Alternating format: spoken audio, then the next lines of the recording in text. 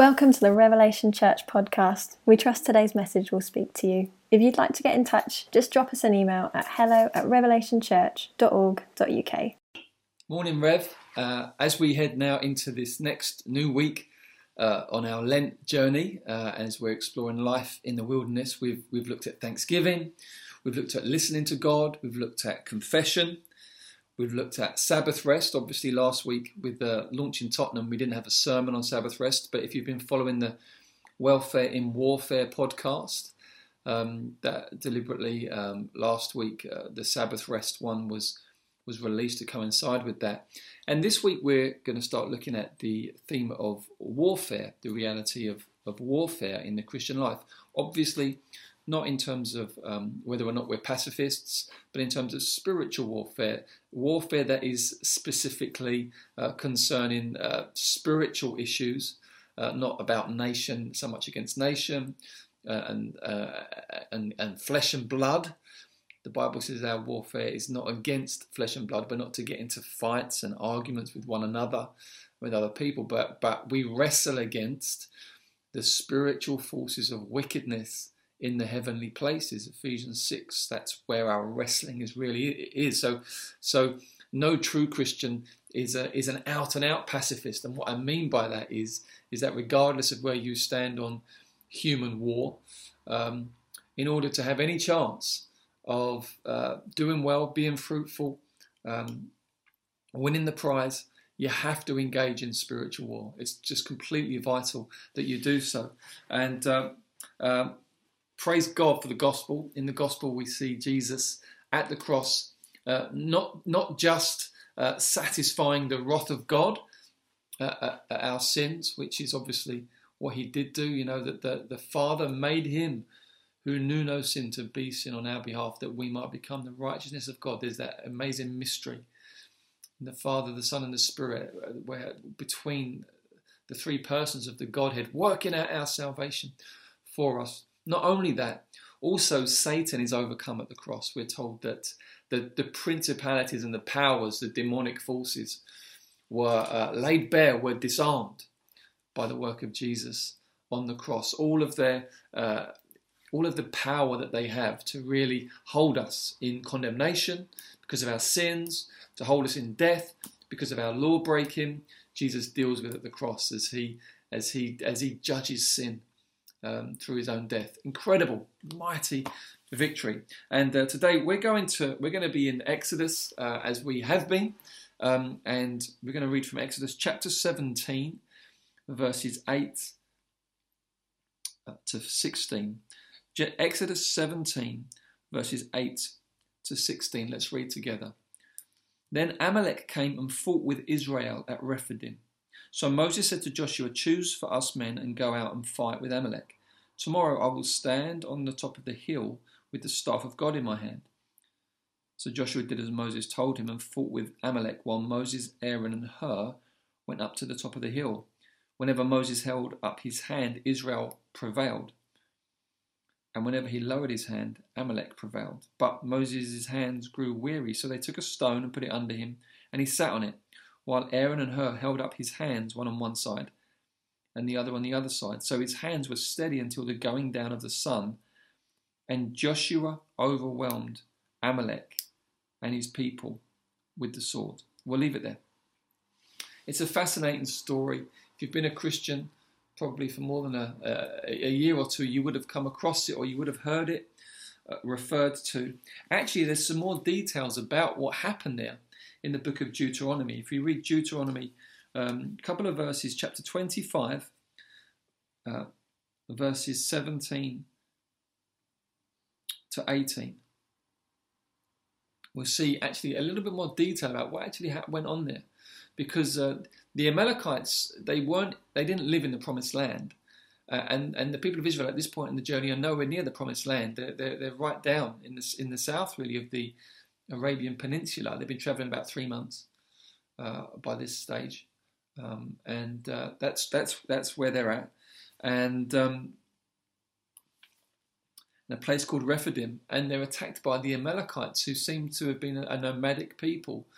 And it says this, in Deuteronomy 25, verses 17 to 18. Remember what Amalek did to you on the way as you came out of Egypt, how he attacked you on the way when you were faint and weary, and cut off your tail, those who were lagging behind you, and he did not fear God. So you've got the people of Israel travelling out of Egypt. They're faint, they're weary. And obviously there's multitudes of them, about 3 million in total, it's estimated. And so obviously you've got some at the back, the stragglers, those who are faint and weary, those who are lagging behind. And Amalek attack the tail end. And as a result, as you read in more depth around these scriptures, you see that God's wrath is so aroused by it, that he says, I want you to blot out Amalek from under heaven. You're going to totally deal with these guys because of what they did. They showed no reverence at all. They preyed on the weak. They preyed on the weary. They preyed on those who were lagging behind. But it does give us really some fascinating insights really into warfare here. That it's often when we are faint and weary, and when there's bits of us that are just lagging behind. There's things that we're not attending to where we can find ourselves really vulnerable. And we'll look at that as we go through the message today. But I want you to notice that what we see here in this battle against Amalek, you see two things. There's both elements are covered: feet on the ground and hands in the air. So you've got Joshua and the army actually face to face fighting the Amalekites with real weapons. You've got that going on. And then you've got Moses up on the hill with Aaron and Hur either side of him, hands in the air. And it's these two things together. It wouldn't have done to have just had one or just had the other. It's both together that make the difference. And also in this story, really the bit that's emphasized is the action on the hill. Okay, it's kind of assumed, you're in war, you've got to do the stuff on the ground. But there's this more mysterious matter. What difference does Moses lifting his hands up away from the actual battle, lifting his hands up on a hill, what difference does that make to the outcome there? From human logic, should make no difference at all, should be completely irrelevant. But actually in the story, it's key. It seems to sway the whole direction of the battle. That's what's being emphasized in the story. The bit about Joshua and the army on the ground, it's referred to, but that's obvious. But there's this other thing on the hill. And there are these two elements to warfare which we will focus on, but we will make sure that we focus on the same bit that we see in this story, which is the warfare against unseen realities. You see, Joshua's fighting seen realities. The enemy's right in front of him. You can see who they are, what they are. And that's important for us in our Christian warfare, as I'll talk to about that in a moment. But there's this unseen element as well. How do you deal with that there? Let me talk about the seen realities. As a believer, there are plenty of things that are right in front of our face that we need to attend to. And it's kind of obvious, but actually if we don't attend to it, we can get caught out in Christian warfare. Just a few examples. Things like going to bed at a decent hour. Sounds crazy, right? What's that got to do with spiritual warfare? Well, if there's no sort of order in your life around that, then you'll tend to, at some point, you'll be ragged. You'll be ragged physically, which then begins to knock on emotionally. You're tired, you're weary, and then you're actually vulnerable, way more vulnerable to spiritual attack when you're in that state than when you're not. So decisions about going to bed at a decent hour, that's part of spiritual warfare. How about that? How about that? Now, don't hear what I'm not saying here. I'm not saying, in order to be a victorious Christian, you have to go to bed at 9:30 every night. But you've got to think it through. You've got to think through. Is this going to leave me just ragged? Is this way of living going to leave me ragged? Because if it's going to leave me ragged, it's going to leave me vulnerable. Things like diet. It's great doing Lent. You have to think about that more than ever, food and things, But just diet it's not legalistic. The kingdom of God is not about eating and drinking. You're not that certain foods are allowed and certain foods are not allowed. Not at all. But if there's no sort of mastery over your appetites, and you're just led this way and that by your appetites. But interestingly, Paul talks about that. He says, I beat my body, I make it my slave. in order to not be disqualified. You think, what's that? What do you mean, in order to not be disqualified? He's basically saying, if I don't get on top of my appetites, then they're going to end up mastering me. And you can't serve two masters. So if my appetites are my masters, Jesus won't be anymore, because I'm driven by something else. And for some of us, this is something we really need to be aware of. For some of us, food's no big deal, but for others of us, it's a really big deal. Whether it's around, being a master of not eating, some kind of eating disorder, or being food being a master, just dominating your every thought. What's for lunch? What's going to be for dinner? Think about that all the time. The Bible says, set your mind on heavenly things, not earthly things. Now, for some of this, it's not a big deal, but for some of us, it is. But it's part of spiritual warfare, seeing realities, organising your life. Just learning how to prioritise and organise your life. It's part of spiritual warfare. Why? Well, because if you don't, what happens is that you loads of things pile up, and get on top of you, because you've not paid that bill. You've not just ordered things there, and then your life becomes chaotic, and the enemy loves a bit of chaos. And then suddenly you're feeling overwhelmed, and then depression and anxiety can come in, and the enemy can really take advantage of that. It can become a spiritual matter. Handling relationships well. This is absolutely key. Just keeping relationships healthy, whether that's family, whether that's flatmates, whether that's colleagues, whether that's friends. Just learning to do relationships well in life, speaking the truth in love, bearing with one another. These are really, really important, so practical, but really important things in terms of warfare. If we don't attend to them, they can be neglected. You can find there's bits in your life that end up lagging behind, and you think, wow, I've been really hit there. It's because it's lagging behind. You've not kept yourself together. You've just been neglectful. You thought, I'll be all right. Well, it won't be all right if you don't keep an eye on it. So it's important, really, really important that we just mature in that way. But then there's unseen realities, these things which are much less measurable than that, and things I would say that are primarily attended to in terms of the invisible realities of, number one, your heart. The Bible says, above all else, keep a close eye on your heart. Proverbs chapter 4, I think that's verse 23. Above all else, look after your heart, because the springs of life flow out of it. So keep an eye on your heart. What's going on in there? Not overly introspective, but just, have I taken offence? Am I in a place of unforgiveness? Am I enjoying the love of God? Am I stewing on vain regret?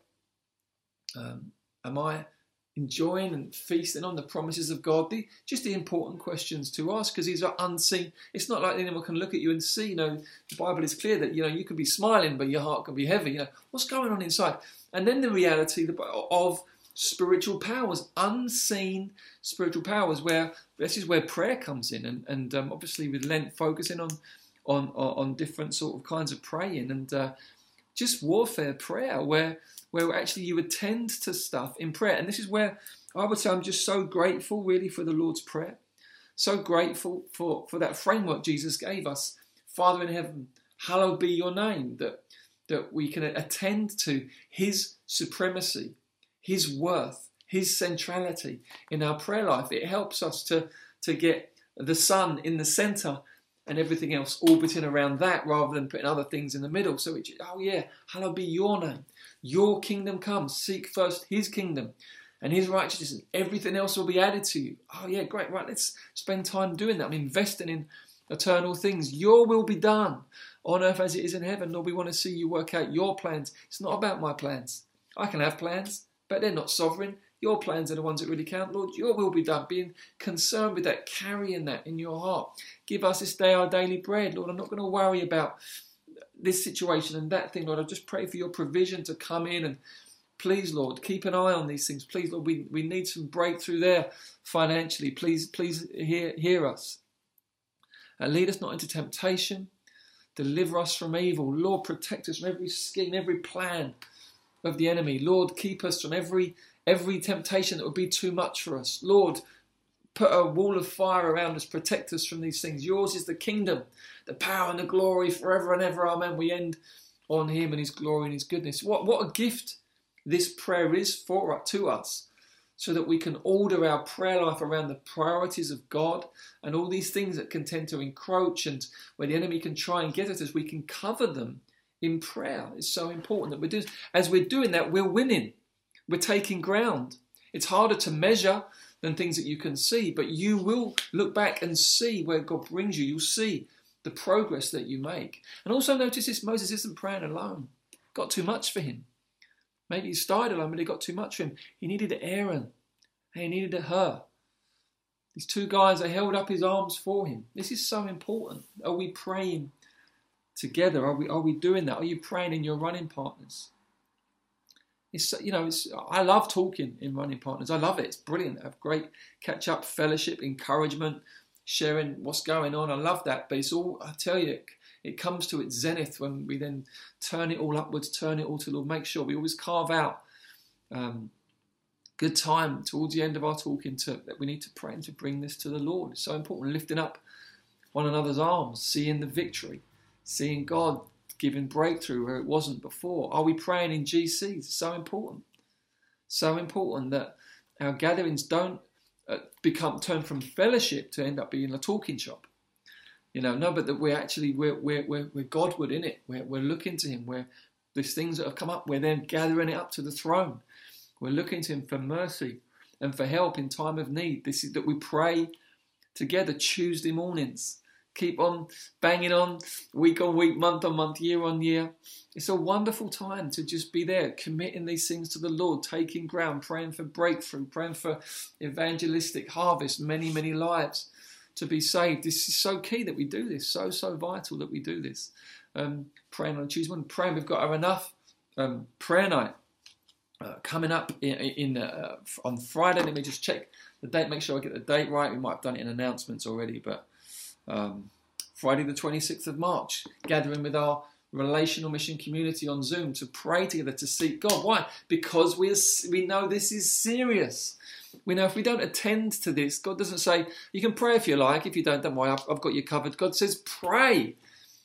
The Apostle Paul says, put on all of your armour so that you can stand against the enemy. It's vitally important. You might say, but I thought God's sovereign. Yes, but God in his sovereignty has ordained that we should pray, and has ordained that through prayer his purposes would advance, has ordained that through prayer we would be protected from the schemes of the enemy, that all of his attempts on our lives would fail and would come to nothing. And so that's why we pray. That's why we take this so seriously. The Bible understands spiritual realities. That's why as Christians we should too. We should ourselves be so increasingly aware of unseen realities. Not so that you no longer attend to the things that are seen. Not so that you go weird. Not so that you become someone who, you like sort of a Yoda sort of Christian figure. You're kind of detached from seen reality. No, Christian maturity has been able to hold both of those things at the same time. Recognise that both these things matter. We've got to attend to the things that are seen and attend to the things that are unseen. And God, by his Holy Spirit, will empower us and give us grace to do this. If we will settle our hearts, say, Lord, I'm going to pray now. I'm not going to just spend the whole time fidgeting and thinking about what else I should be doing. I'm going to settle my heart. Sometimes it takes me, 10, 15 minutes to settle my heart. Imagine if I'd only set aside 10 or 15 minutes for prayer. I'd be in trouble, wouldn't I? Say, Lord, no, I'm going to set aside a bit more time because I know how long it takes me to settle. So I know this is what I'm doing. I'm praying. I'm addressing these issues that are unseen, but they are as real as those things that are unseen. These things are vitally important, guys. I want to end by just saying, Jesus has set us free from the dominion of darkness. Hallelujah. He set us free from the devil's grip. We were in the grip of sin. We were in the grip of darkness. We were in the grip of death. Jesus, through his work on the cross, has just totally liberated us. He's kicked down the prison door and he's pulled us out. Hallelujah. And I want to say to you, if you're among us today and you've never known the reality of Jesus in your life in that way, I tell you, he's done it for you. He's done all of the work. He's done the work so that you can be totally liberated, really from oppressive dark powers, real spiritual forces. You can be liberated. You can come into the light. You can know that you're a new creation in Christ, all by the grace of God, all by his undeserved love and favour. God so loved the world, he gave his one and only Son, so that whoever trusts in him won't perish, but will have everlasting life, out of darkness and into light. Let's be those who plant both our feet firmly on Jesus, follow his example in prayer and in attending to the things that are seen and unseen, and come into more and more victory as we go through. God bless you, church.